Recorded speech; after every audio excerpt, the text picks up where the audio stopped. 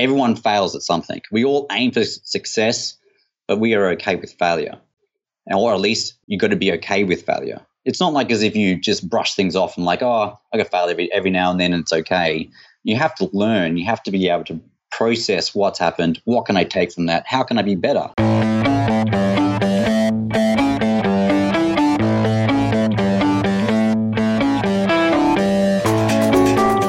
From Hamster Wheel Publishing, this is Blunt Dissection. I'm Dave Nichol. On today's show, Dr. Gerardo Poli, author of the Mini Vet Guide, emergency veterinarian and director at Animal Emergency Service, a business with 4 hospitals based in Queensland, Australia. Gerardo completed his veterinary degree at the University of Queensland in Australia in 2008, graduating with first-class honours. He was awarded the Australian Veterinary Association Student Award, and Gerardo was also selected as valedictorian of his year.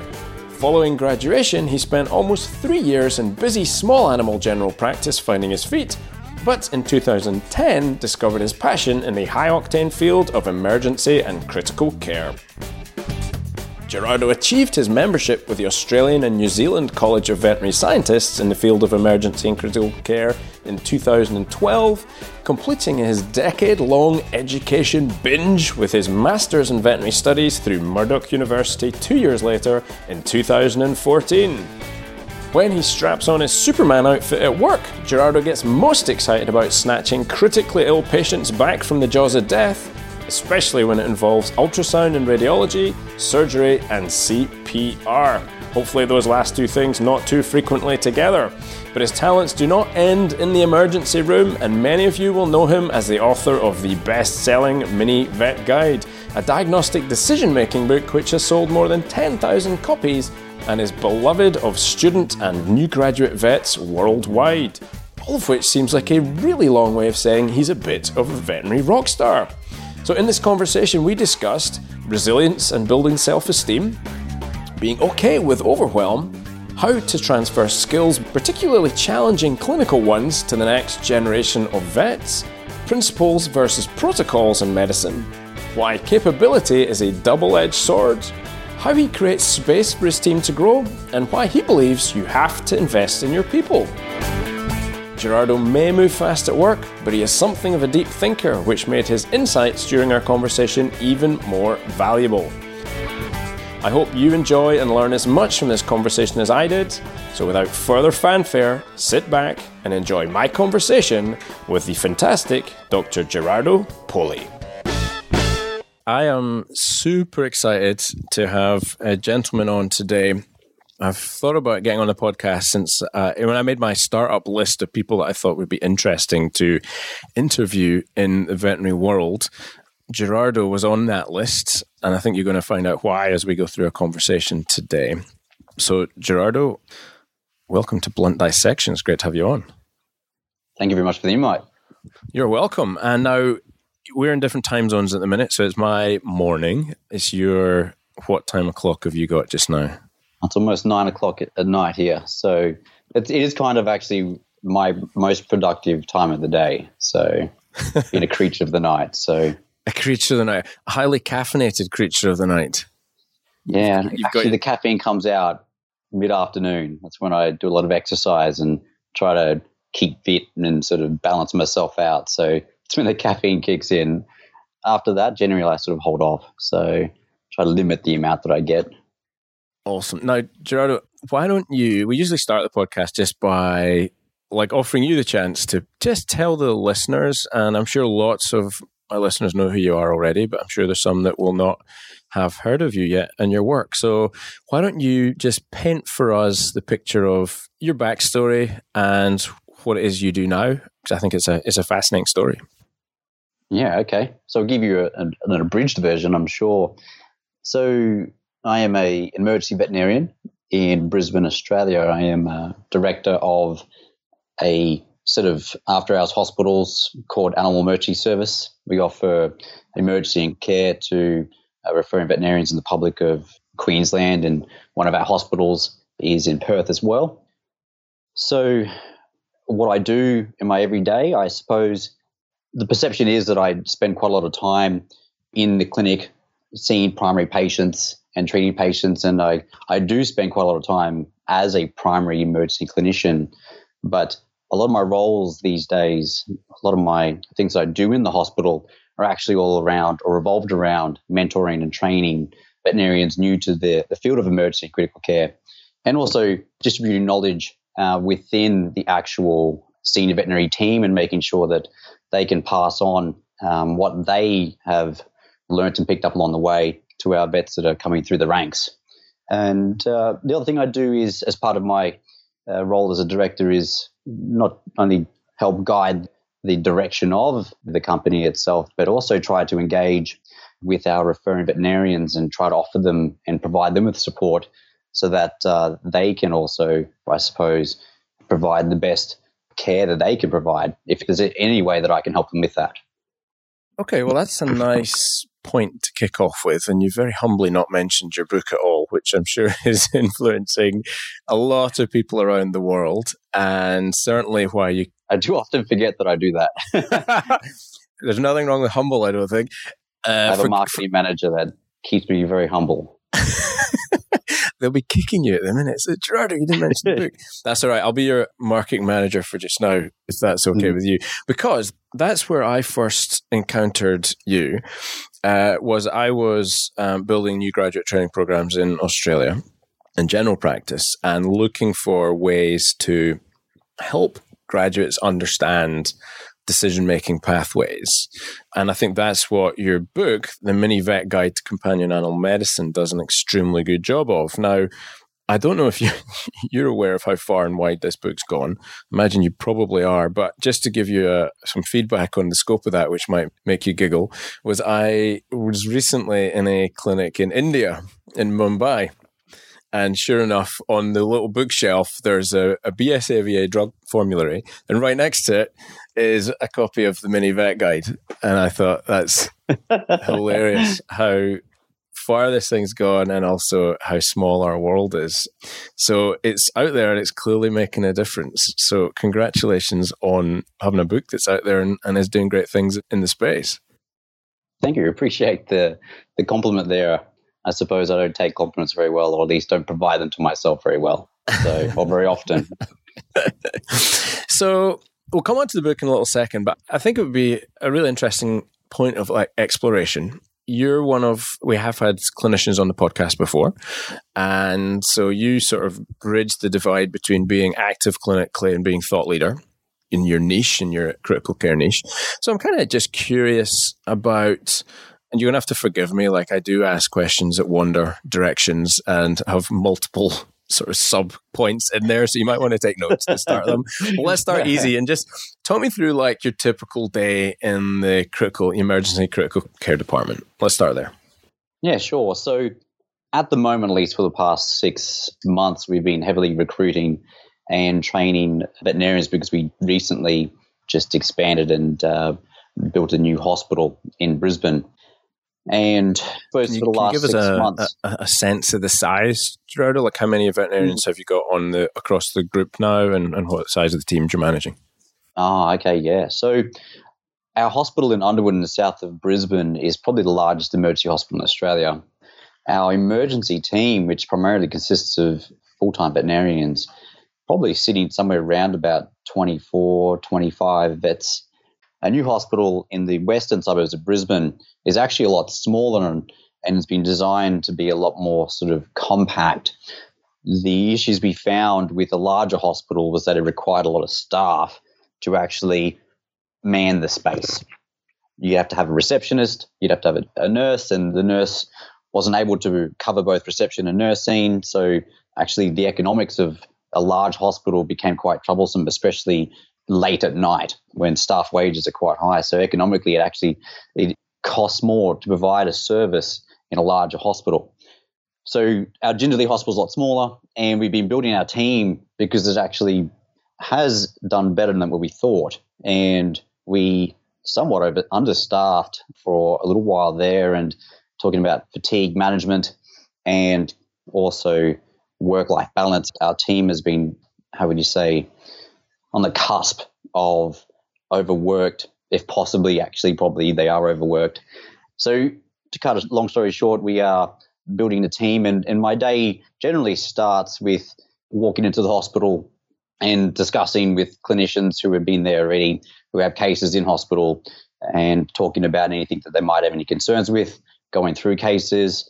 One of my key strengths, I suppose, would be diagnostic imagery, especially ultrasound. So frequently I will repeat ultrasounds will probably be the first thing I do as I walk through the door, looking at x-rays, just following through cases that sort of the clinicians that have been working them up are sort of stuck at, or need some confirmation that what they see is actually what they see, or is what they think it is. So then from there is generally mentoring a veterinarian. So I'll have a vet that will shadow me through the day, and we will go into consults together. If the patient that comes through, or the case that comes through, is, how would you say, of a particular type that I think that the veterinarian that I'm mentoring at that stage will be capable of seeing, then slow entry into consultations process and diagnostic workup. So we sort of slowly ease our vets, even experienced vets, we ease them into the world of emergency and critical care. So that's an interesting area to talk about a little bit more. So your day sounds very much more involved in a leadership capacity, with more specialty interventions on the harder stuff, the stuff that's a little more challenging to learn. So I've got a couple of questions on that. The first would be, and I think across the board, and please correct me if this is different in Australia, it certainly was, whilst I was there, it was a challenging part of the role of anybody trying to build a practice, was recruiting experienced veterinarians or clinical staff generally into the business, and then retention's a whole other ballgame. But that's true here in the UK. It's certainly true in the US. So it seems to be, a global, certainly a Western global phenomenon that we struggle with people. Now, here you are talking about a lot about your mentoring, and that's probably not something that necessarily immediately helps you with recruitment, but it definitely helps you with retention. What have you found to be an effective mentoring setup or pathway? Like, how do you go about that? And, what have you learned about mentoring as you've gone through your journey as a leader, for want of a better phrase? Yeah, so I can't say that I did a course on how to be mentor or any kind of teaching or development training, program or something like that. So it has taken a while to sort of fine tune. And I think where we've got at this stage, where we've been developing a program for the last sort of 4 years, I suppose. At this stage, I think it is a step or a stage where we understand that what the environment that we need to provide is a safe place, a patient place. We are patient with our clinicians. So they can ask us questions about anything. And sometimes we might laugh at the type of question. It's, you can't help but laugh at some of the things we get asked, but they have to feel safe that they can ask whatever they want and we'll provide the answer if we can. The other thing is understanding the terminology for it would be like the expert mindset, where you feel like as if, or the particular field that you work in. Like, I feel very comfortable with ultrasound. And when you're training someone who hasn't had very much ultrasound experience, you don't just have to be patient, but you have to actually acknowledge that you forgot what it was like to learn something from the start. And taking that step back and really just being with that and understanding that this is challenging for them. It's like learning to walk, but you can walk fine. You don't remember what it's like to try to walk. So, and then from there, there's a big emphasis on client communication, the consultation process. It's not just a matter of, this is the disease process. You need to go back and talk to Mrs. Smith about these 3 things, and then tell her how much these 3 things are going to cost, and then come back and let me know what questions she has. It's building a relationship with your client, expressions of empathy, checking in to see if they understand what you're talking about, trying to understand what their expectations are. So their expectation for a process or for what's going on with the dog could be completely different to what you think, their expectation is, or what their main concern is could be completely different to what actually your main concern is. And a prime example is a Cocker Spaniel that came through a couple of years back, and I remember this one because I use it as an example. Came in because the owners accidentally clipped off a bit of skin when they were clipping off a mat. And as part of a full physical exam, I realized that the actual patient was jaundiced. And the biggest concern then was, for me, was like IMHA or something, some kind of hemolytic process or liver disease or something. And it actually took quite a while for me to address their concern of this small cut and then build on that and go, actually, my main concern, I think this is completely incidental, but what we have going on here is some kind of significant underlying disease that is not manifested yet. So developing a safe place, being patient, understanding that they're learning to walk, and then emphasizing the importance of client communication. I could keep on talking about this. Then the other aspect of that is building resilience. Resilience is incredibly difficult, and it's a hard concept to even understand or even try to build. And I feel that there's a balance there. Sometimes the vets that we are mentoring have the capability, but then they don't have the mindset behind it. So sometimes you got to hold them up with a bit of love, hold them up with support, be right there behind them, watch them as they close the abdomen stitch by stitch. But then sometimes it's like you might need to give them a bit of a slap. It's like, hey, you got this. You understand what you're doing. Wake up. Come on, I'm not going to hold your hand here. I'll be in the next room. If you need me, you yell. I'll be there. But you got this. So putting them out there and letting them walk themselves. That's a super interesting area. And, this process of adult learning, I find very, very fascinating. And I use the word adult very loosely. So I'm going to briefly paint a picture as to how I am sort of viewing things at the moment. I'm really interested in what your perspective on that is. And the observations that I've been making over the last couple of years are that resilience and I don't think it's necessarily just vets. I think generationally there is a challenge there's an interface challenge between you will have an interesting perspective on this because I think you and I are of slightly different vintages. I graduated in 1998 and you're 2008, right? So it'll be very interesting to hear your perspective on leadership from there. But vets nowadays, like when I graduated, and perhaps this is a reflection on my time at university, like I knew I was as dumb as a rock. And my adult learning, maybe I shouldn't laugh there, Dave.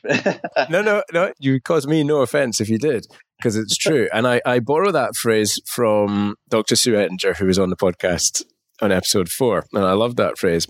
And it's quite a harsh phrase, but I'm willing to use it in reference to myself.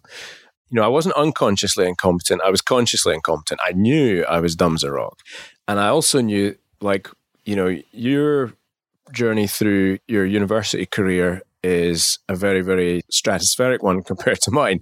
I spent most of my time either playing rugby or enjoying the social side and was never a high flyer. I'm never an academic achiever, never ever going to be in that top sort of quarter, 10%, frankly, even half of the class. You probably had a better journey than what I did. Well, and perhaps a different one. But I felt like a fish out of water for most of it until I got in the exam room. And then as soon as I had to engage with real human beings, I knew I had not made a mistake choosing my career. But up until that point, I wasn't completely certain of that fact.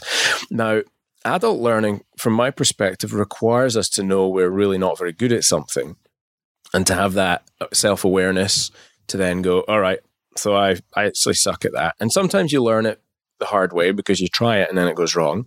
And then other times you're already aware that, this complex comminuted open fracture is really not a good one for me to kick off my orthopedic career with. That's obvious. But then there are other times, in medicine cases and scanning where you can really get in pretty deep, pretty fast, both clinically and financially, and wind up in a challenging position. Or you can do your best clinically and then the client still gets super annoyed at you for something because you missed off the one, like the cut in the Cocker Spaniel. You think, yeah, I saved his life, and you're high-fiving yourself, and the client writes a complaint letter because, you didn't stitch the dog's ear kind of thing. So those things are always challenging. And what my observation is that students coming out or into the world today either struggle with their awareness that actually this is a challenging job, which there is no way 5 years at university makes you great at. It gets you to the start line, and what you've learned to do is pass exams, and you can talk the language, but you really aren't ready to be a vet at this point. You are relatively incompetent. We call it day one competencies, which I think is a highly ironic thing for universities or boards to call anything when you graduate university. And then you start learning at that point, but you need to know you're not very good at something. So if you don't know that and then you fail, your ego or your self-esteem takes a knock. And then you need to have resilience or awareness to then go, okay, so that didn't work. So what happened? What can I learn? How can I move forward? So what is your observation? Like, that's my observation, is that students struggle with that now. Or not students, but young veterinarians are struggling with that. They have something bad happen. And then that next step of, okay, that I failed at that. So what can I learn? That bit seems to be missing, or there's a fear of doing something that maybe is ingrained from college or university or from wherever, that then they won't take the action that maybe results in the failure. And I'm imagining in critical care, the stakes are a little higher. Like, failing at giving a vaccine is very different to failing at performing pericardiocentesis. It's a higher price of failure. What are you seeing playing out in your world? And are you seeing any similar sort of things? Do you disagree, agree? Give me your thoughts on that. This might be the longest question I've ever asked, mate. So we might just have broken record. Yeah, I'll try and break it down. So as part of trying to build resilience in our veterinarians, the one thing I think I spend quite a lot of time, and Alex, business partner, also spends quite a lot of time doing this as well. But one thing I think I spend quite a lot of time with or doing is putting things into perspective. So fine, they might fail at something, but that doesn't necessarily mean they're a failure. They might have a bad day at work, but it's not a bad month and a bad year, or they might get a complaint letter, but then they forget that they saw 150 patients that month. You put things into perspective. One complaint, it'd be great to never have any complaints, right? But I think bringing things back to reality and not dramatizing things. When you add drama to it, then all of a sudden things start to escalate, and then you start to fear things. You start to play things back through your mind. You start to dread things, those situations. I can't do that ever again, Gerardo. I can't do that ever again. That's the kind of time when, I don't know, I call it a shake up or a slap. Something that's kind of like, hey, whoa, stop. So a pattern interrupt almost at that point, just to go, yeah, that's a story. So there is a truth here, but now there's a story that's maybe not a truth. Yeah. What is the story? What is the facts? Let's go back to the facts. And even then, sometimes the facts that they think are facts aren't facts. So that's anyway a whole different, you can go forever there. But the other thing is, what I try to emphasize is that we've all been there. We've all failed at something. Right? Everyone fails at something. We all aim for success, but we are okay with failure. Or at least you've got to be okay with failure. It's not like as if you just brush things off and like, oh, I can fail every now and then and it's okay. You have to learn. You have to be able to process what's happened. What can I take from that? How can I be better? So one of the things that my interns and I sometimes say to each other, and we say this to each other because I'm still learning as well, is that, look, you just got to be better. And that's, I don't know if that's a good thing or a bad thing, but sometimes it's like on the phone, I'm like, okay, you can do this. And then they will say to themselves, okay, I'm just going to be better. So it doesn't mean that actually they're failing. It just means that they're in the process of learning and that actually there is continual improvement. And then they'll tell me, you just got to be better.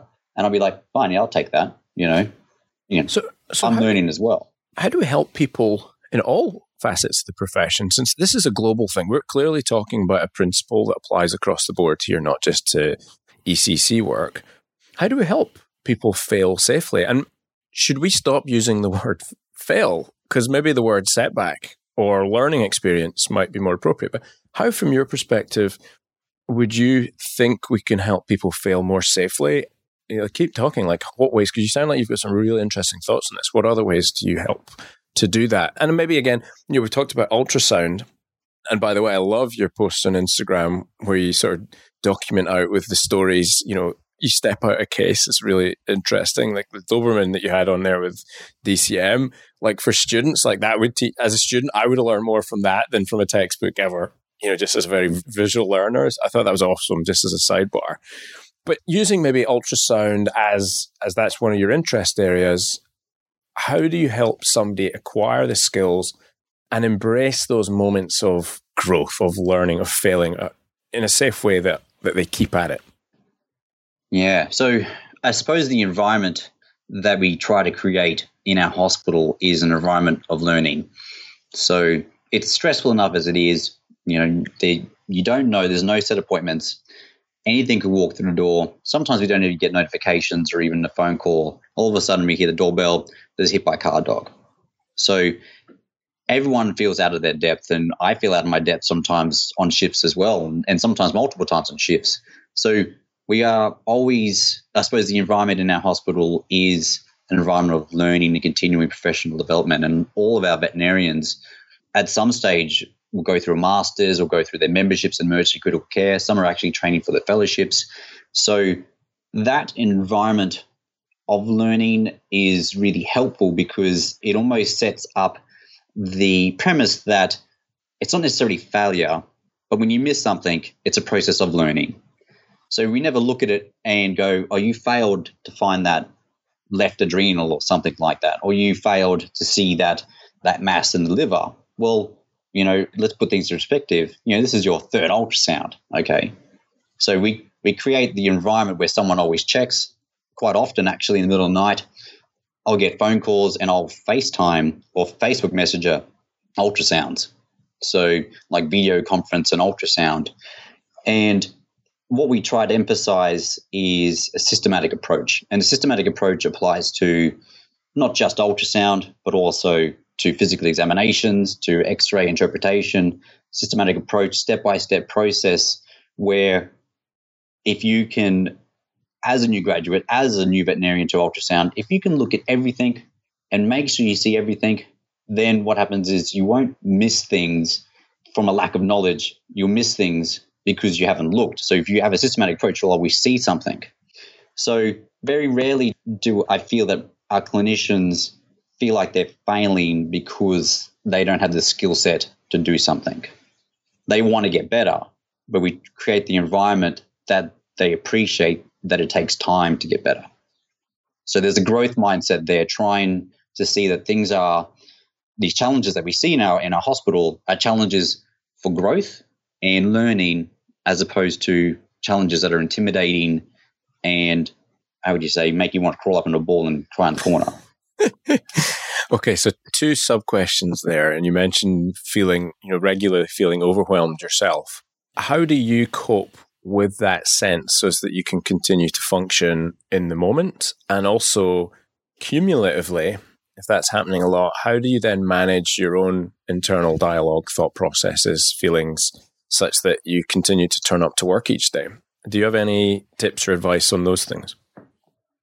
So the classic, I suppose, situation where I feel overwhelmed is when I'm providing clinical advice and then I'm the kind of guy where I can only have one conversation at a time. So that sounds like most of us guys. I think it infuriates quite a lot of people in my workplace. So the classic example would be a triage patient coming in, the doorbell rings. So we have a doorbell. One ding is a not so critical patient. 2 dings is somewhat more critical. If it dings a lot, then we need a whole entire team there because we're about to do CPR. So in the middle of a conversation discussing a case, we might have a couple, a dingo and then a patient turn up on our crash bench and then we triage. But then the ding might go again. But then a clinician might come over and go, just one question about fluids on this patient here. So then what happens is my brain just starts off, whoa. I realize and I pick up early when I'm not handling the situation. And I go, okay, team, I need to stop. First, this patient here, he needs pain relief. It doesn't look like it's, cardiovascularly unstable. It's breathing okay. Give us some pain relief and then we'll watch it. Okay, fluids, what's wrong with you? So I try to break it down step by step. And that's the only way that I can process that without being overwhelmed.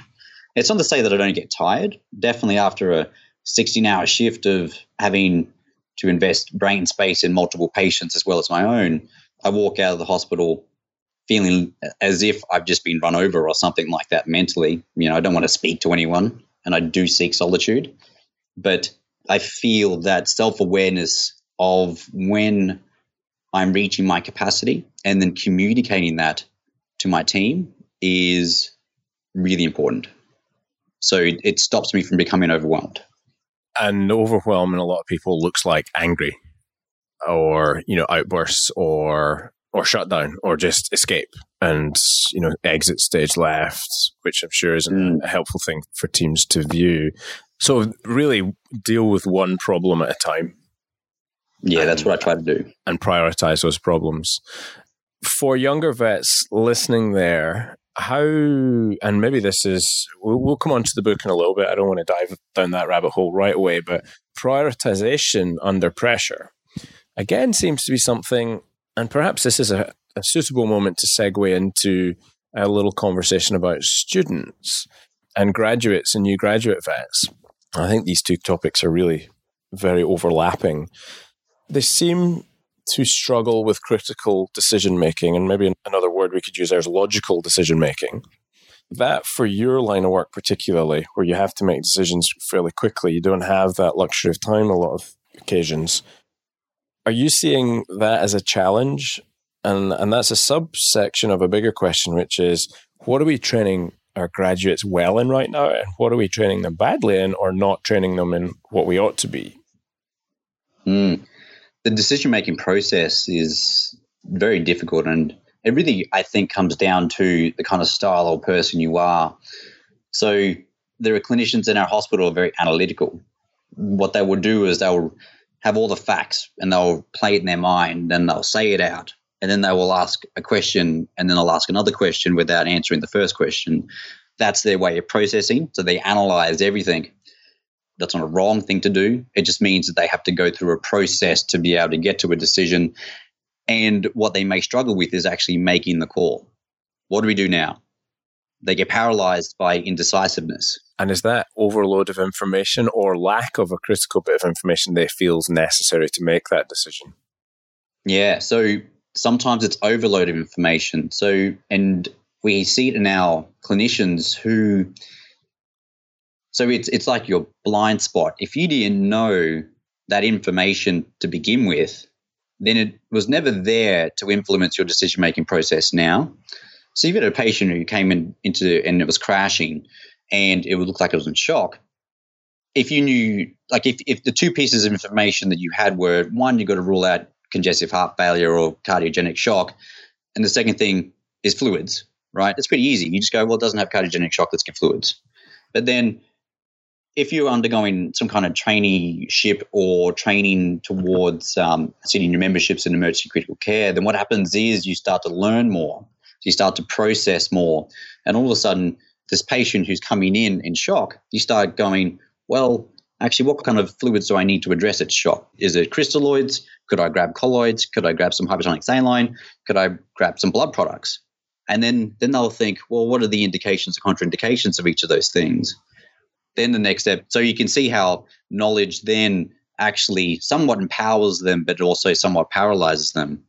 So, and it can take a while for them to actually start applying that knowledge in real life. Then what happens is that decision-making process becomes a lot quicker, somewhat. So there's a cognitive load that just gets, you eventually have to thin slice some of it and go, this becomes my pattern. And therefore I can function based on smaller amounts of input data. Is that right?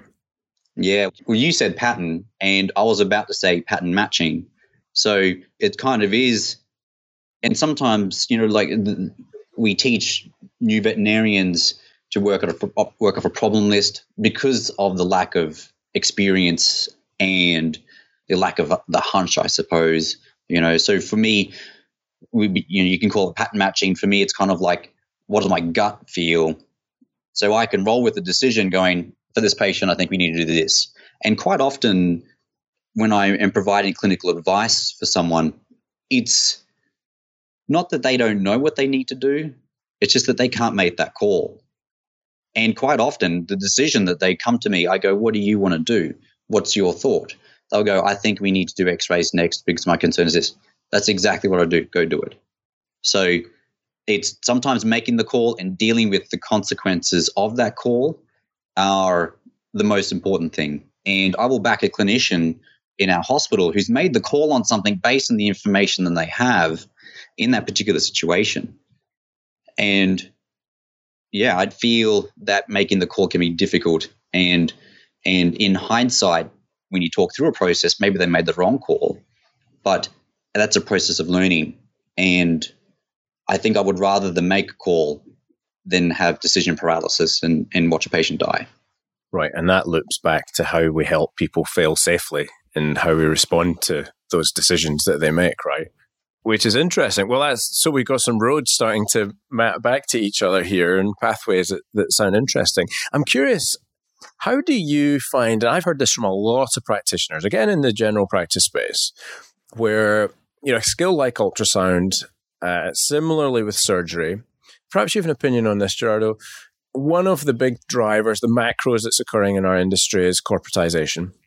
And one of the stories, and I'm using that word very, very purposely, I'm not claiming this is reality, this could be fiction, but one of the stories and observations, stories I've heard and observations I've made is that certain skills seem to be in decline in general practice. Surgery certainly is higher up that list. And my evidence for making that statement is from the sorts of questions. I have good friends who are boarded surgeons, and they say the sorts of questions they're now being asked, as much as also the cases they're being referred, are of so much more of a junior level than they used to see. So they're being referred cases that general practitioners would once have done, and they're being asked questions about cases that really they would never have been asked once upon a time because, the previous generation, if you like, would have known that. And my hypothesis here is that we're losing, and again, if I stick with surgery for a second, people are now, the traditional entry point to surgery and development of those skills, for me, certainly was neutering. And so you would learn how to open an abdomen, approach an abdomen, and have a wander around the abdomen by doing that surgery, close an abdomen the same way. But now a lot of that work is done in low-cost spay neuter clinics, and early neutering and rescue centers is having an impact on there as well. So there's less of that occurring.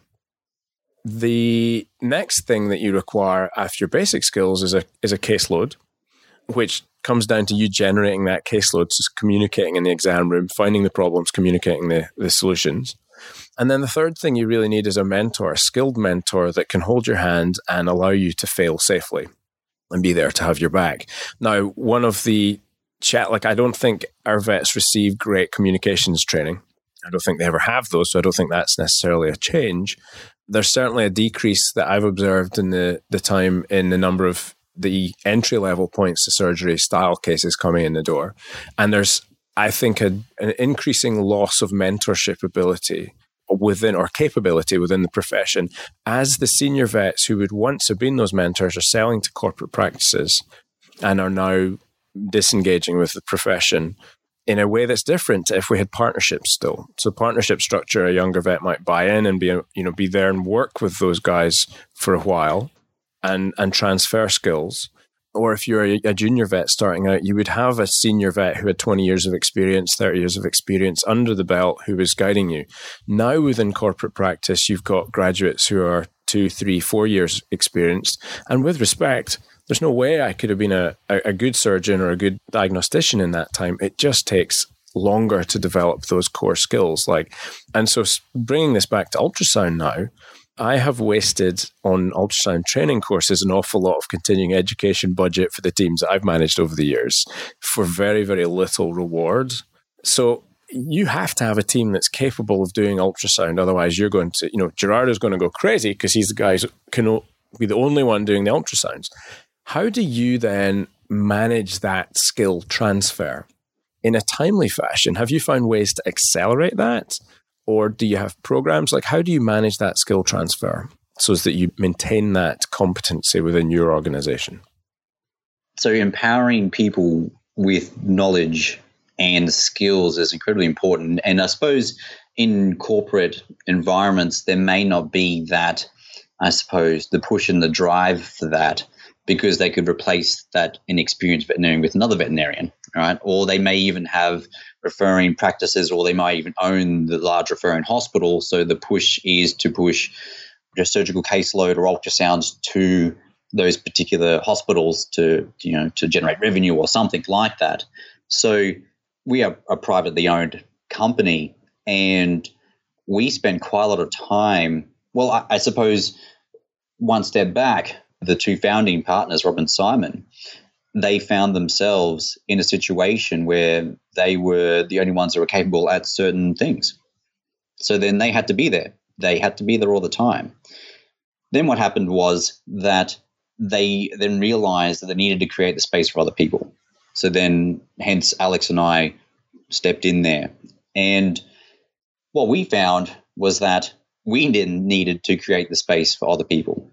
So there is a certain maybe fundamental want or need to be the hero, to be the person who can, like, Gerardo can come in and save the day. He can do that surgery. He can do that ultrasound. But what is even more powerful is if we can empower them to have those skill sets. It builds on their career.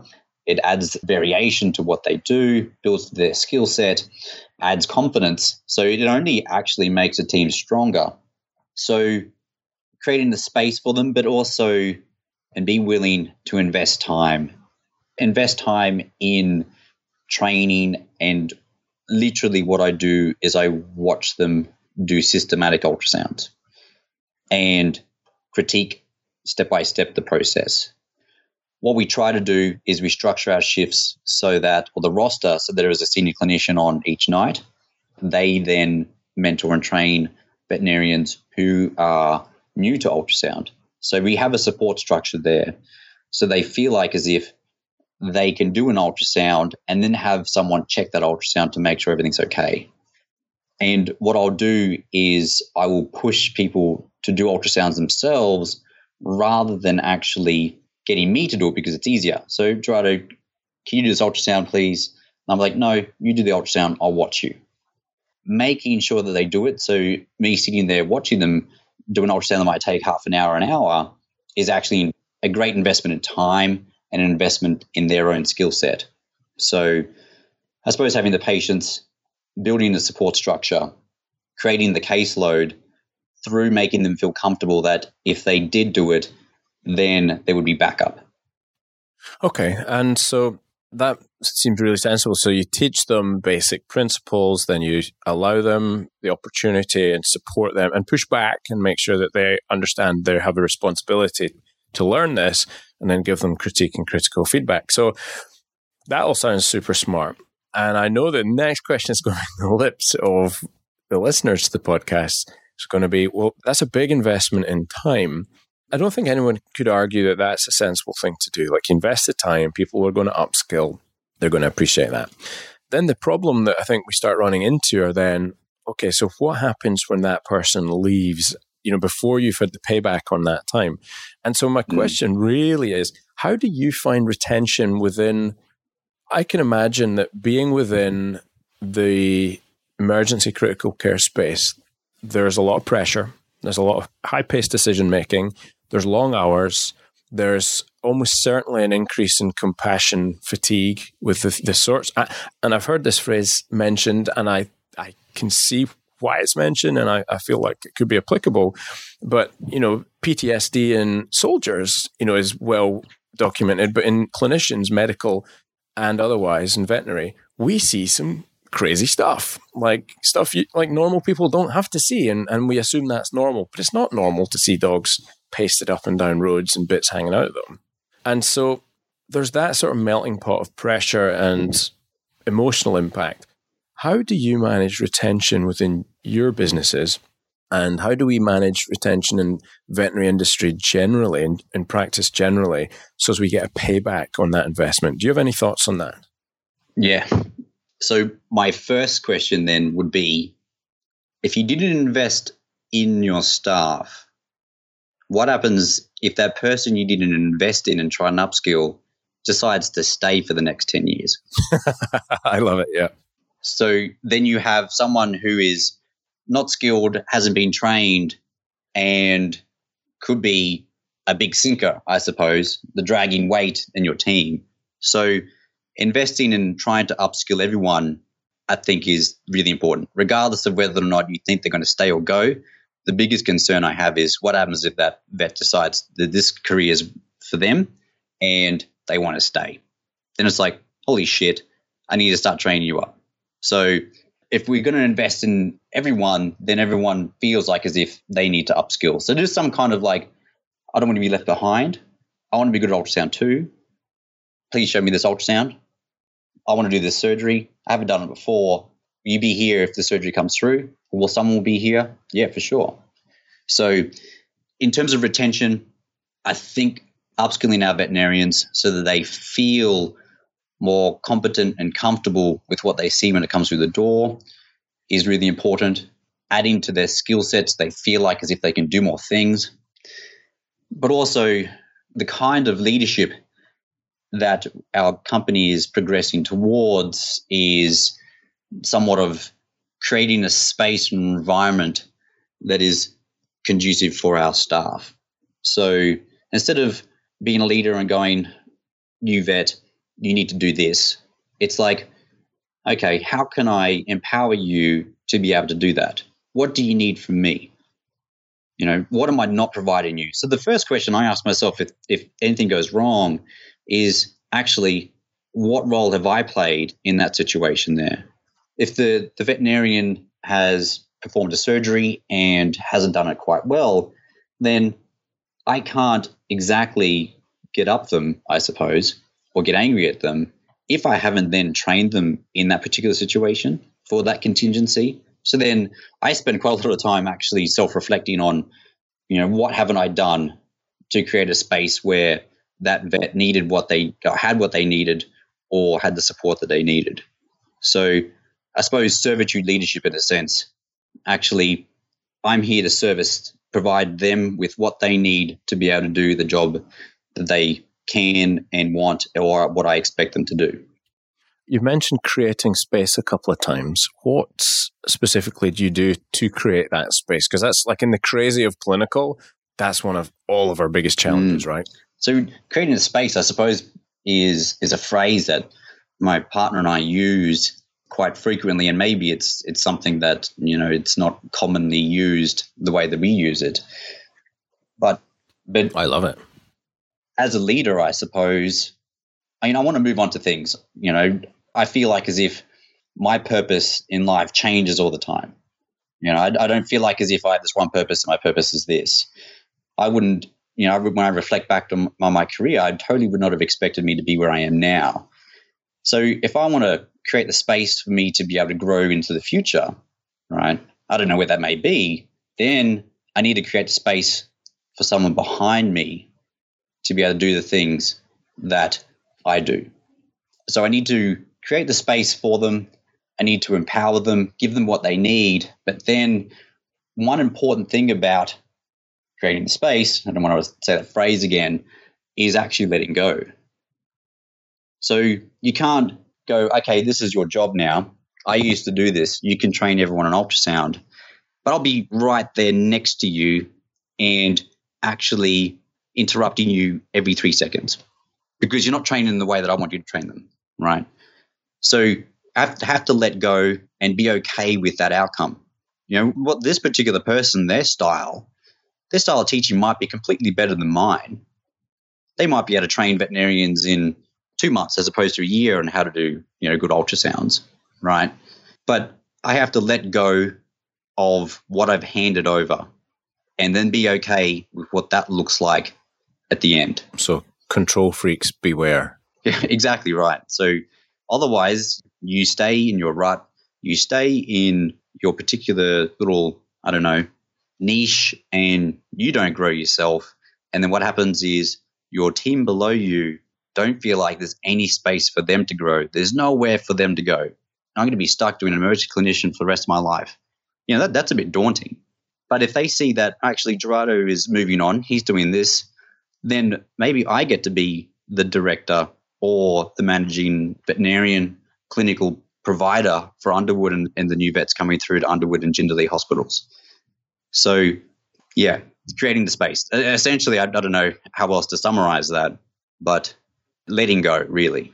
No, I love it. I think you've done a really good job shining a light on that there. Makes a whole lot of sense. Now, one last question on this area generally, but what do you do to keep happy yourself and manage that compassion fatigue? And what do you do for the people around you? I know that mental health in our industry is something that's very important to you.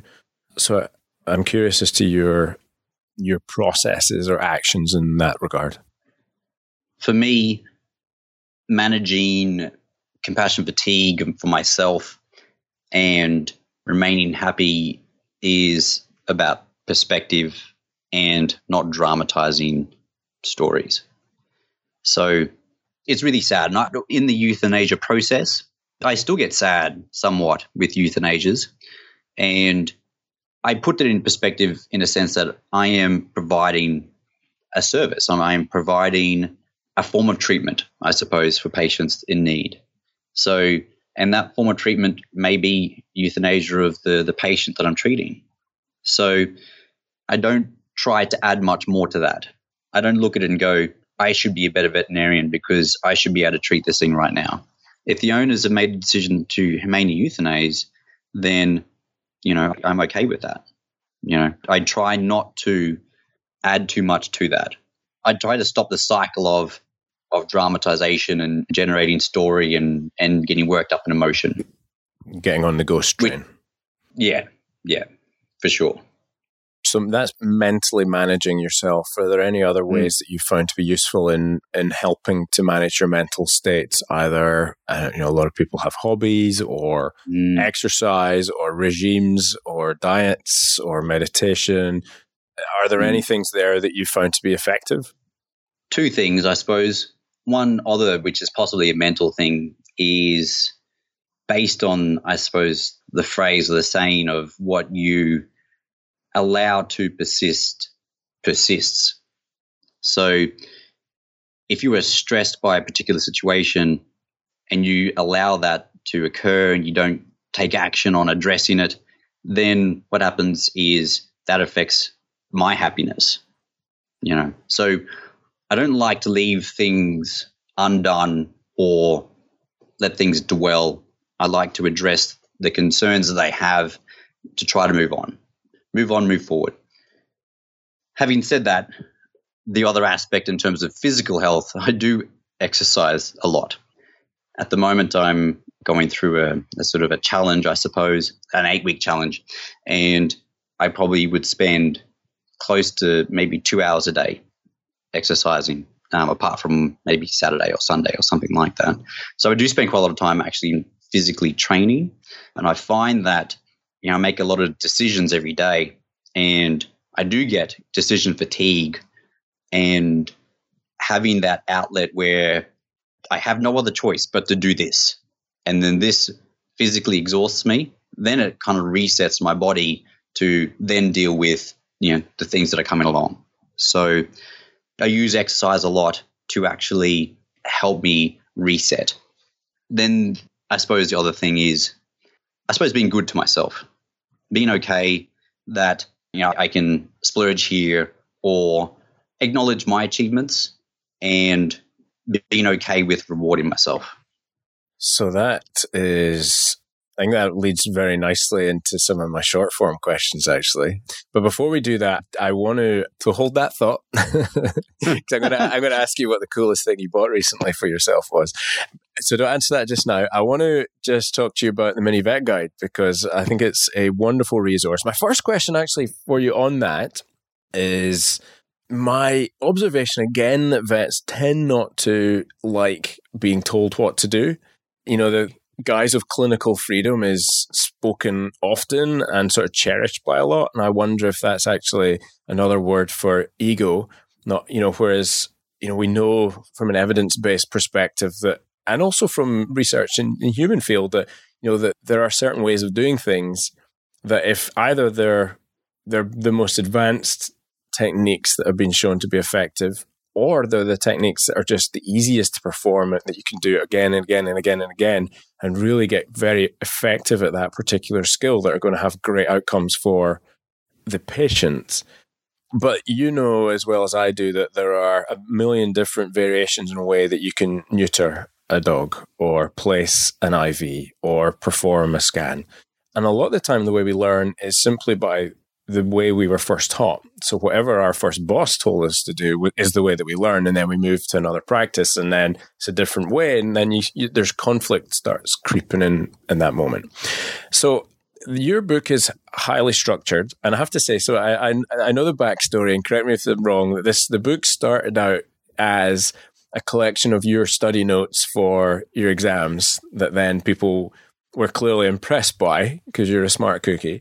And I have to say, if anyone had ever looked at my study notes, A, if I'd have published that book, it would have been a lot smaller.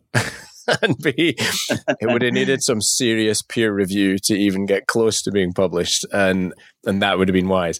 But so it started out, if I have heard the story correctly, as a basic set of your study notes that then became very accessible for people. So then people in your class wanted it, and then it started spreading out from there to other vet schools. And so then you expanded it into what is now the mini vet guide. First question, is that what happened?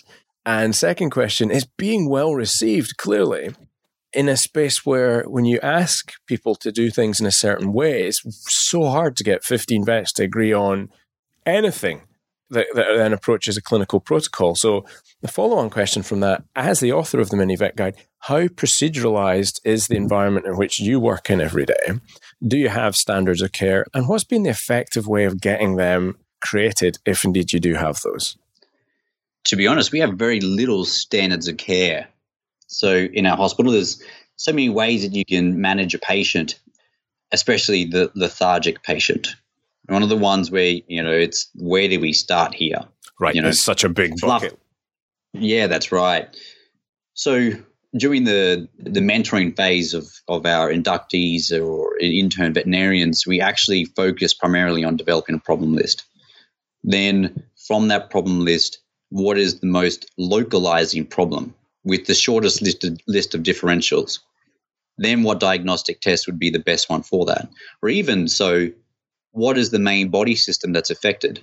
If the patient's breathing up a storm, I think maybe we should take an x-ray. Right. Yeah. So really try to break it down into that. And then there are a couple principles that I try to, I suppose, embed in our veterinarians' minds. And one is, if you're going to do a biochemistry, do a urinalysis at the same time. Right. How are you going to interpret the kidney enzymes if you don't have a USG or something along those lines? Got it. Second thing is, I suppose, just trying to think of all the, how would you say, clinical protocols. There really isn't that many clinical protocols. We have a standard way of, I suppose, treating a tick paralysis patient.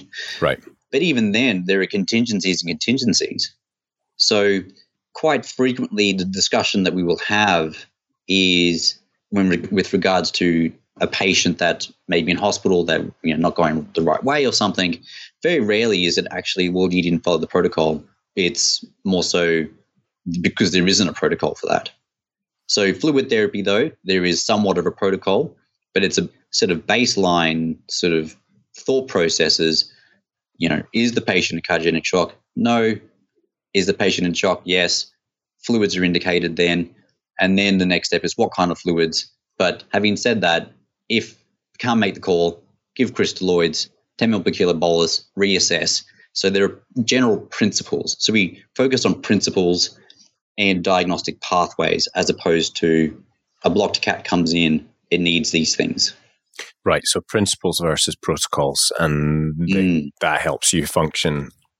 That's an interesting insight. It also creates a space to learn from what they're doing, because if you create a clinical protocol, then what happens is it might narrow down their learning process. Right. And so there's, on one hand, you've got the ability to maintain quality, but then on the downside, the restriction of independent free thinking when things are off-piste is diminished. Yeah, for sure. Yeah, and they feel like as if, can't make a call on things. They don't have a say in that particular situation. So with regards to the book is actually there, I suppose, to be a resource for students and newly graduated veterinarians who don't know where to start. Yeah. The most important aspect of the book is the flowcharts, which are problem-based. So if you do a physical exam, go through history, and the problem is pale gums, then go through that process, go through the flowchart. Flowchart will talk you through sort of the causes and then diagnostics involved in that. Then you can go to the specific chapter on that particular problem and then have more information about the main differentials for that particular problem. So, and in there I suppose there are some clinical protocols, in a sense, guidelines as to where to start. I generally make it so that they're traditional protocols. So if we can finish up, I'm going to be, as ever, respectful of time. My wandering questions do tend to lead to extended, lengthy conversations. Your answers I'm pretty good for the next half an hour. So, all right, good. I won't take up that much time. I promise you. Well, actually, this is going to be down to you. The next questions. So we sort of move into our shorter form questions, and so I'm going to start out. Look back to what you said before about rewarding yourself and ask you, what's the most recent thing you purchased that you're just getting a lot of joy out of, that you rewarded yourself with, and why is it giving you that much joy? I know if Alex is listening, my partner is listening to this conversation, she would know exactly what that would be. And I don't know if I should say what it is. I feel like I have this kind of humbling feel, and I am quite, how would you say, ashamed, I suppose. Maybe ashamed is not a good word, but I do feel a bit conscious about the success that I've had. And it is quite difficult for me sometimes to accept where things have gone. So like the book has been an unexpected success. And having said that, it's taken hours and hours and years of continuing education and thousands of dollars of my own money in terms of developing and marketing and so forth. So, but, you know, I bought a new car and I really love my new car. And I could think I'm just trying to think of something smaller than my new car. Well, two questions. How many copies have you now sold of the book? So in terms of how many countries it's been sold over, it's North America, UK, Australia, New Zealand, Europe. It's pretty popular in Eastern Europe. Portugal's giving us quite a lot of grief. Their postal service is incredibly poor. I spend quite a lot of my own money actually reposting books out that just they get rejected for some reason. And I never have the heart to actually charge postage again when it's not our fault. But Asia, South Africa, South America, it's kind of gone all the way around the world. But the main markets are North America, UK, Australia, New Zealand, and Europe. So in terms of how many books, to be honest, I don't know. It's somewhere around about maybe over 13,000 or something like that. So, and the reason why I don't really know is because I never used to track it. It's a pretty good number for your course notes, mate. I don't think there's many people on the planet could say that, right? So my course notes started at 70 pages and now it's like 360, and it's grown over sort of, 10 years and grown a lot in terms of what I needed to be able to get through my days in the hospital. Right. Okay, so, and the car? What was the car? I'm not letting you get away from that, am I? It's nothing that flash. It's an Audi. I got a new Audi. So nice. And the reason why I got it is because I'm a terrible driver. So, and this thing keeps me alive. And it keeps me on the road, has, sensors that keep me straight on the road. And has my mind thinks as I drive, I think about things. So, and what happens is I am not a very attentive driver. So in order to increase my longevity on this earth, I think one of the highest risk factors for a shorter lifespan was the car that I drove in. So it was an investment somewhat. We're glad you're risk managing, Gerardo. We don't want you to end up another tragic statistic on the road. Okay, so what was the best piece of advice you have ever given or received? That's part A. And then on the flip side, what was the worst piece of advice you've ever given or received? The best, maybe not advice, but the best thing someone's told me was a character assessment. And they told me that one of my key strengths is capability. So I have this strength, which is that I feel capable about doing things. Like I'm self-aware enough to go, okay, no, I can't do a spinal surgery. So, so I'm capable with the things that I feel comfortable with, I suppose. But then what happens, it creates this feeling that I can do, or I should be able to do something new, something different. So what happens then is it becomes my biggest weakness. My biggest weakness is the fact that I will say yes to things that will require me to build a lot of capability to be able to do that successfully. That creates a lot of stress. Not only that, I will say yes to things and overload myself. So what is my strength ends up being my weakness. And when someone told me that, it's maybe not advice, but it's when they told me that you are a capable person and explained what that meant, I actually think about that a lot when it comes to new ideas that are generated, new directions to go down. And am I just saying yes because I'm capable, or am I actually saying yes because I really want to do that? Okay, next question then. What would the title of your TED Talk be? What would the title of my TED Talk be?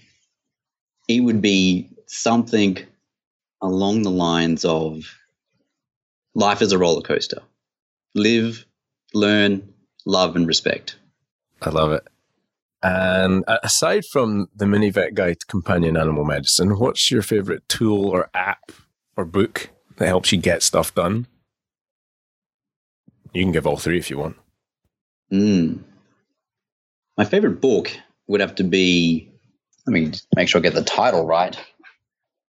Small Animal Critical Care Medicine by Silverstein and Hopper. So this is one of our core books that we refer to quite frequently, especially with critical care patients in a hospital. A book that I've read recently, which actually is influenced quite a lot in terms of where we're heading in our hospital and my thought process, is actually a book by Simon Sinek, and it actually is still in my bag. It's called Start With Why, and the importance of actually, I suppose, empowering the people with the why, because everything else, if they don't understand that, is a form of manipulation, which is somewhat scary. When I read the book, I was like, oh my God, I've been manipulating people left, right, and center. That's a great book. I like that book. Mm-hmm. If you could give yourself one piece of advice back in 2008 at your graduation ceremony, if you could go back in a time machine and just appear in front of you then, what would that piece of advice be? If I could tell myself back then that being capable was my strength and my biggest weakness, I probably wouldn't have been able to actually sort of process that. I would have been like, whatever. I think I would have done some things differently, I suppose, and had a bit more balance. So up until now, I spent a lot of work, and so a lot of my time working, developing my career and investing in my career in terms of continuing professional development, and actually just, I suppose, business development too.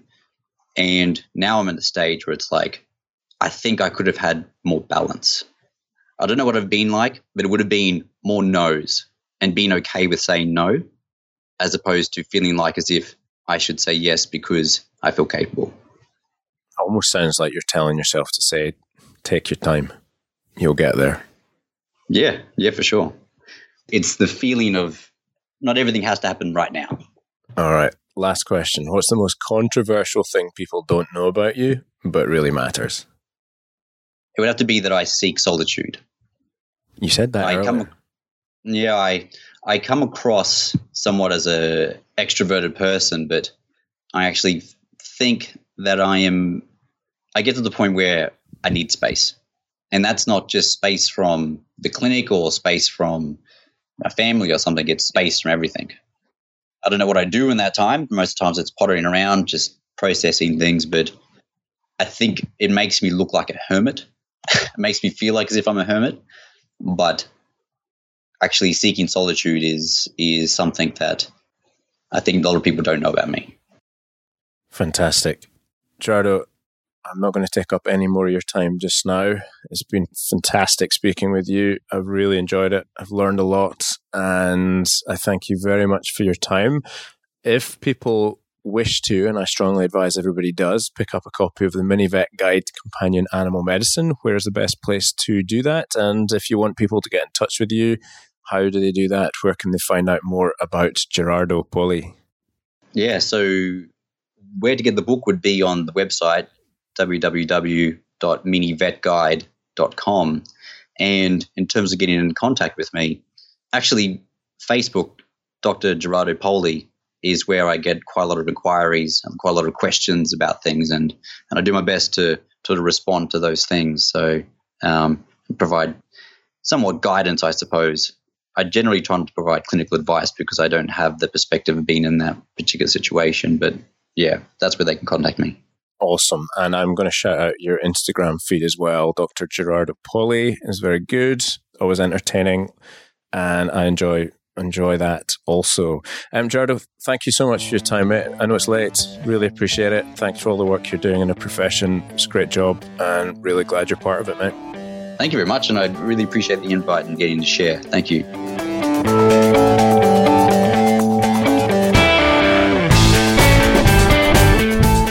So just me again, folks. I hope you thoroughly enjoyed that conversation with Gerardo, and a big thank you to him for his time and energy put into that conversation. Now, did you enjoy the show? Did you learn from it? Are you enjoying Blunt Dissection? If you are, please do me a favour, leave me a review and a rating on iTunes. This helps promote the show, also helps more people listen, and more listeners mean more impact and more likelihood of me getting good guests on the show in future. So jump on there, leave me a review, and if you do want to see any guests on the show, then please send me an email, hello@drdavenicol.com. Until the next episode, be well, be safe, be happy. Dave out.